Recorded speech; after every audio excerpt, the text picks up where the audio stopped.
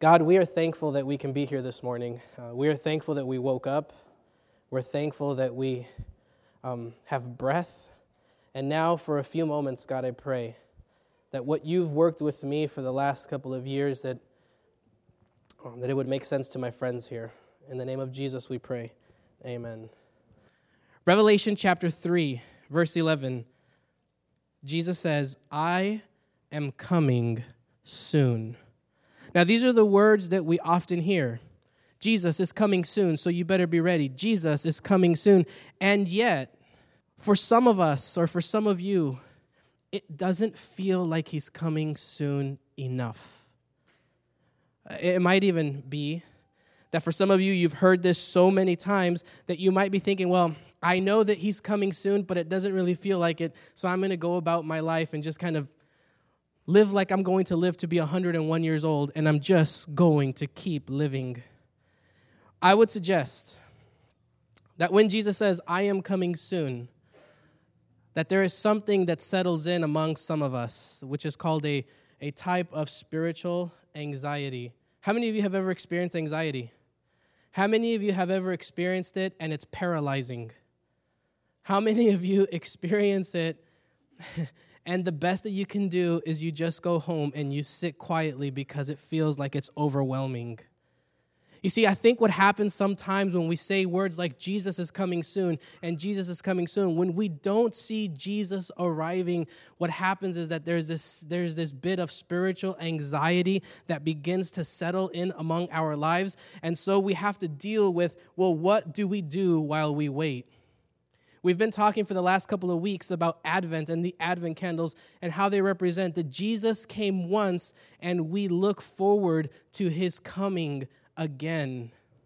And what's really easy to happen is that while we wait, we forget that he promised that he would come again. And it's so easy to be sidetracked and be taken all sorts of different places because, well, Jesus, I don't see him. We talk about these signs and yet we still don't see Jesus. So what are we supposed to do? So in this time of waiting, I have a couple of analogies. Now, please understand, every analogy that we use always falls short when it's talking about God. So here's the first analogy. How many of you have ever ordered something on the internet and it is mailed via FedEx? Have any of you ever done that? How many of you, going to the tracking number, do you check almost daily when you're waiting for that one thing? Yeah, Bob. He raised his hand high. Well, I can remember a time where I forget what I ordered. I don't know. I ordered stuff all the time on the internet. And I remembered I was waiting for it, and I was waiting for it, and I looked at the tracking number, and so I called him, and I said, you know, it's supposed to be here today, but it's not showing up on the tracking. Well, can you tell me what to do? And the person on the other line said, oh, you know what? It's actually on the truck. I said, okay, great. Can you tell me what section of the city he's in? This is when I lived in a smaller city. And they kind of paused, and I said, hold on. Then they give me his number, and they said, if you call him, he can tell you where to go. So I, being a type A personality when it comes to what I want, I called the guy, and I said, will you meet me on the corner of I don't know if Kim knows this, but will you meet me on the corner of so-and-so, and I will be there. And the guy, he was taken aback, but he was like, yeah, I guess so. And the thing that I ordered, the thing that I thought was going to change my life, I ended up getting rid of within 3 months because it was horrible. Have you ever been waiting for something so much that you're just like, I can't wait until it gets here? You could either be passive and sit back, or you can be proactive and go look for it. A few months ago, our youngest ordered a soccer ball on the internet. Well, we ordered it because he doesn't have a credit card yet, to my knowledge. And he says, when is it going to come? Now, the ball was inexpensive. That's why I bought it. Now, he was like, when is it going to get here? And I picked the not so expensive because he could do it overnight. We all know that, right? Sorry, guys. We can do it overnight, but it costs more than the ball.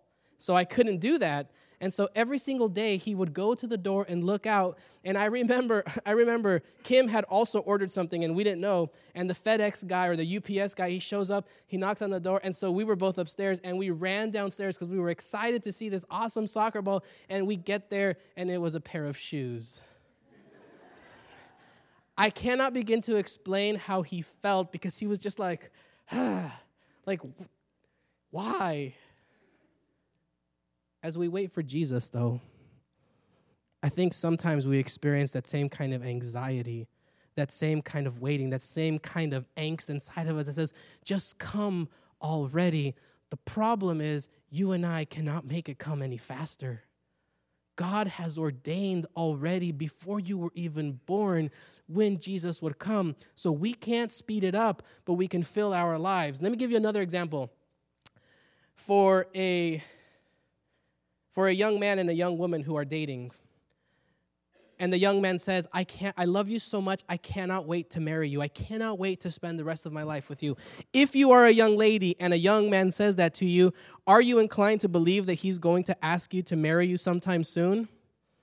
Yeah, I once had a friend tell me, it wasn't about me, but she was relating to me a story, how if a guy tells a girl he wants to marry her, she's always going to be expecting that he will ask her to marry him. But what happens, ladies?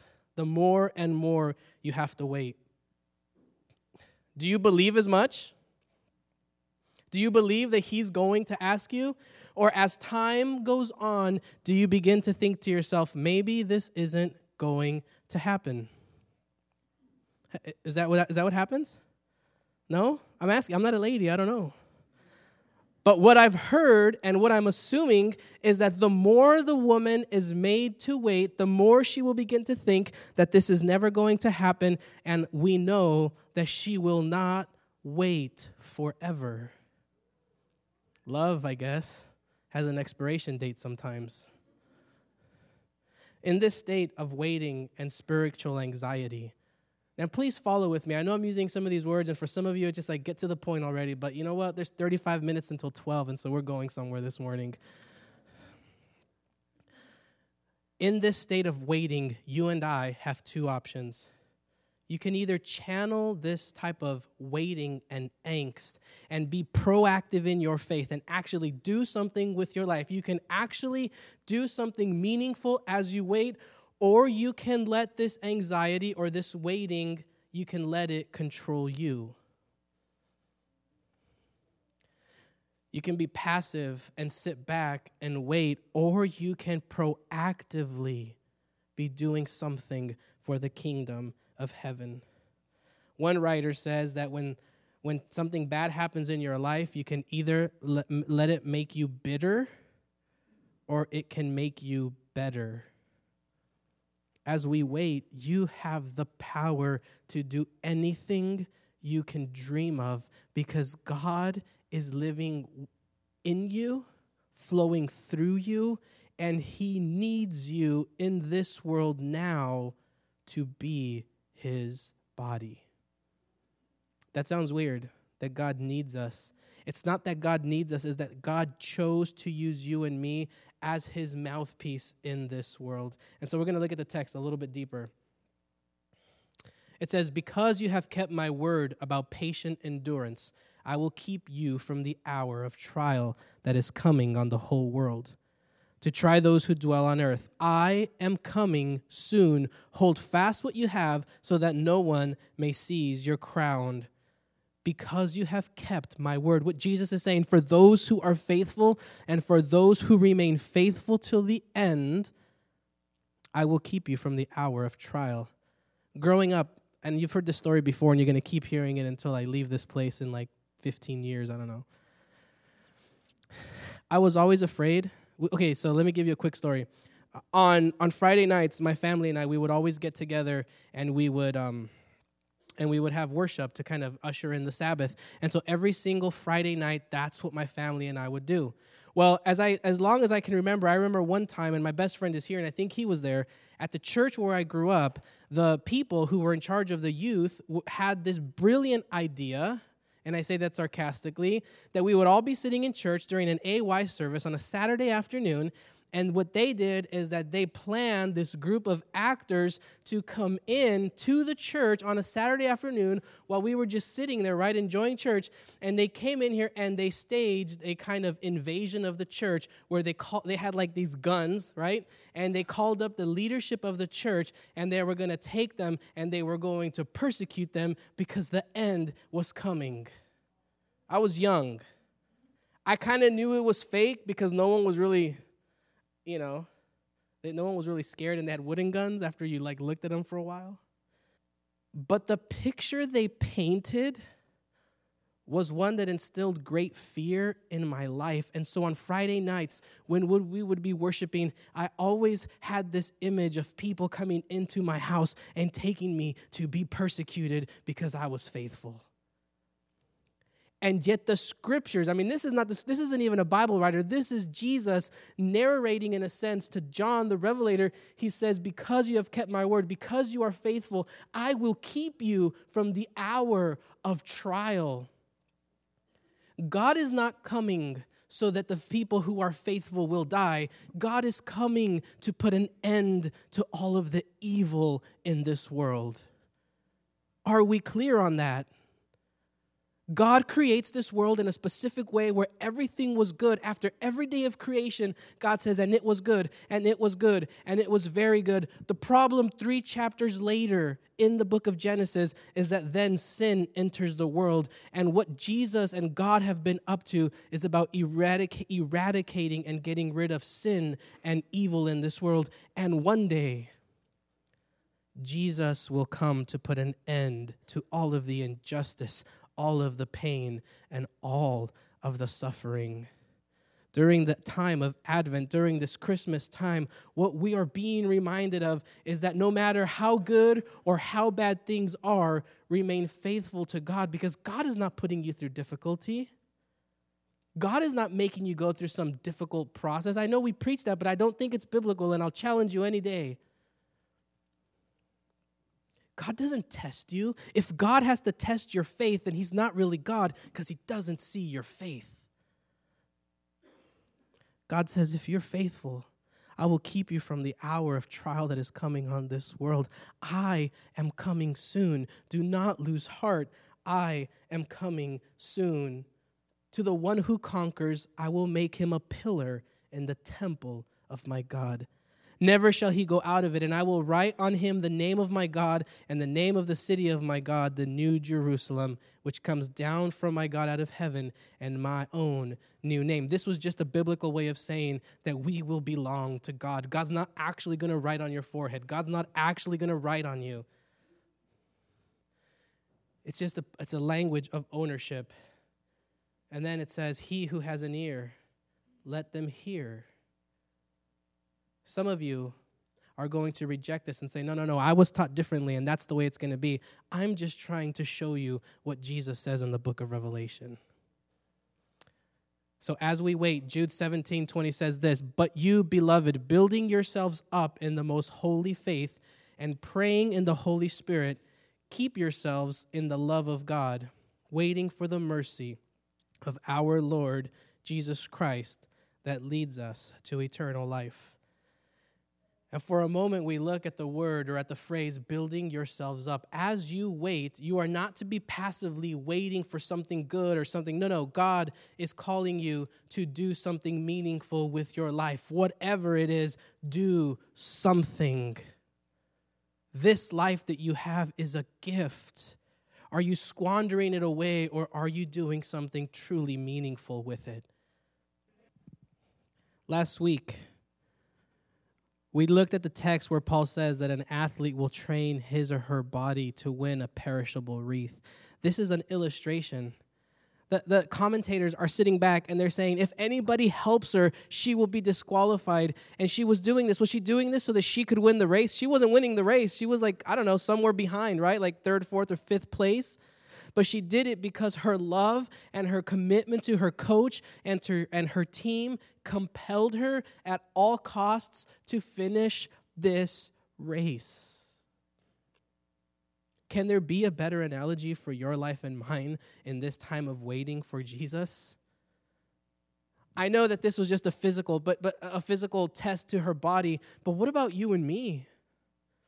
I mean, is this what our life feels like sometimes, where we are just dragging ourselves through? And Jesus says, if you remain faithful, I will make you a pillar in the house of God. If you finish, I will make you strong. Which is why Paul also writes, when I am weak, I am strongest. And so we continue. Paul one time says to live is Christ, real life, the kind of life that is meaningful. It's not happening at some point in the future when we go to eternal life with God. Life at its best is a life that is lived in connection to God. It cannot be simpler than that. When you live your life entrusting it to God in all aspects of it, it will be the best kind of life to live. I was reminded of this, and I haven't asked for permission, so I'll keep it short. I was reminded of this morning. We were taught in seminary that we should spend anywhere from 20 to 25 hours, 30 hours working on a sermon weekly, because this is what you see. But another writer says you could spend 20 hours a week on a sermon, but really it takes a lifetime to preach a sermon. This morning I was humbled and reminded that although I spend hours in the office here, it doesn't mean that I was living closely connected to Christ. The way you treat your family is an indication of whether you are connected to Christ or not. Is that clear? The way you treat your children and your wife or your husband determines whether you are truly connected to Jesus or if you are paying lip service to them. This morning I was painfully reminded that I was somewhere further away from Christ than I hoped. And it was hard. In this time of waiting, to make it through to the end, the training that is required of you is to connect yourself to God every moment of every day. Because to live, to have a life that is abundant, must be one that is lived in connection with God. Are you still following me? Let's keep going, yeah? We have a few more minutes left in us. Now, concerning spiritual gifts, brothers and sisters, I do not want you to be uninformed or ignorant. Now, there are a variety of gifts, but the same Spirit. And there are a variety of services, but the same Lord. And there are a variety of activities, but it is the same God who empowers them all in every one.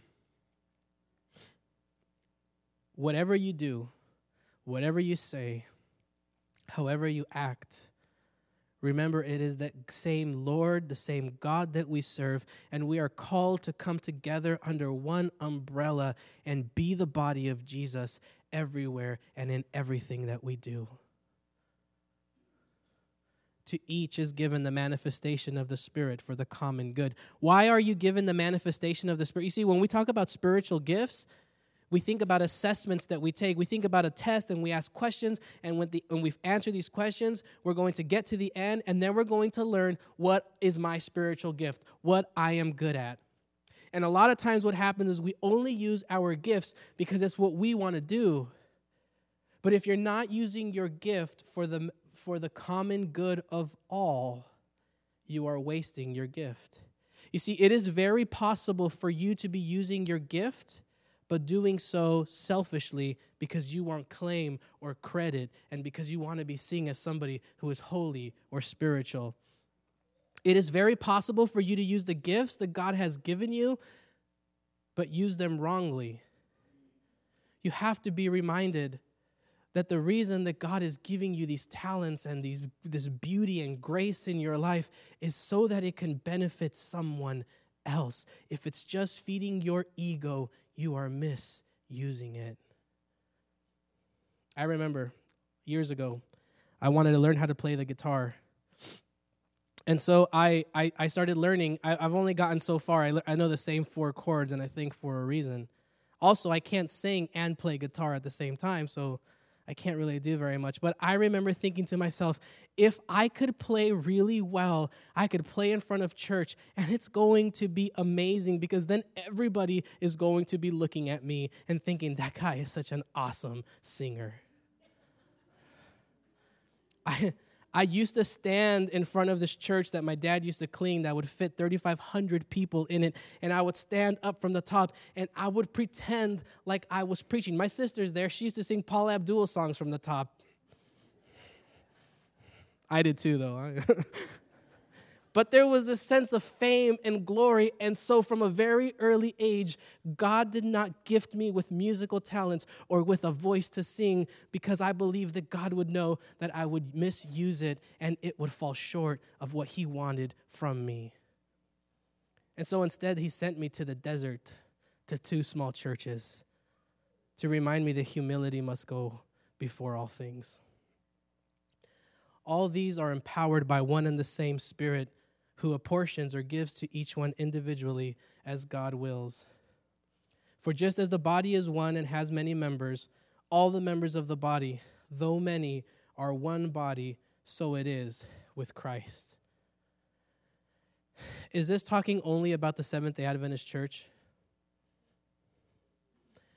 The belief is that as long as you believe in Jesus, you are a part of the body of Christ. Now, we could sit back and focus about how all the other Christians don't have it right. And we can build ourselves up and say, well, we have the truth and we have all the good stuff. We are the remnant church. But if it is not working towards the common good of all people, it is pointless. So we could point our finger and say that is wrong, but I don't really feel that God is calling us to judge people where they are wrong. I don't see that in the scriptures. Instead, what God is calling us to is that as the body of Christ, we are to manifest our gifts. This is the Spirit of God flowing through us. We must let it manifest itself among all people, everywhere we are, anywhere we go. We are called to be his fellow or his believers and his body. So let me break this down. How should I put it? There was an interview one time, and it was this band, Destiny's Child, okay? And I'll use this illustration every time. I remember reading an interview with one of the girls on this band or a women's group, Destiny's Child, and they were asking her, you say you're a Christian, but you're dressing this way, you're singing certain kind of lyrics, you're partying it up. They said, but you're a Christian, so how do you reconcile it? And she says, no, that's my secular life. That's the show that I put on for people, but my private life, that's spiritual. It doesn't work like that. From the very beginning, God breathes into you the breath of life. This living nephesh is the word. He breathes and gives you a soul. Which means that wherever you go, everything is spiritual. Everything you do, everywhere you go, you're always walking on sacred ground because God has given you the breath of life. God, in essence, breathes into you from his source of life, which means that there is no separation between secular and sacred. Everything is spiritual.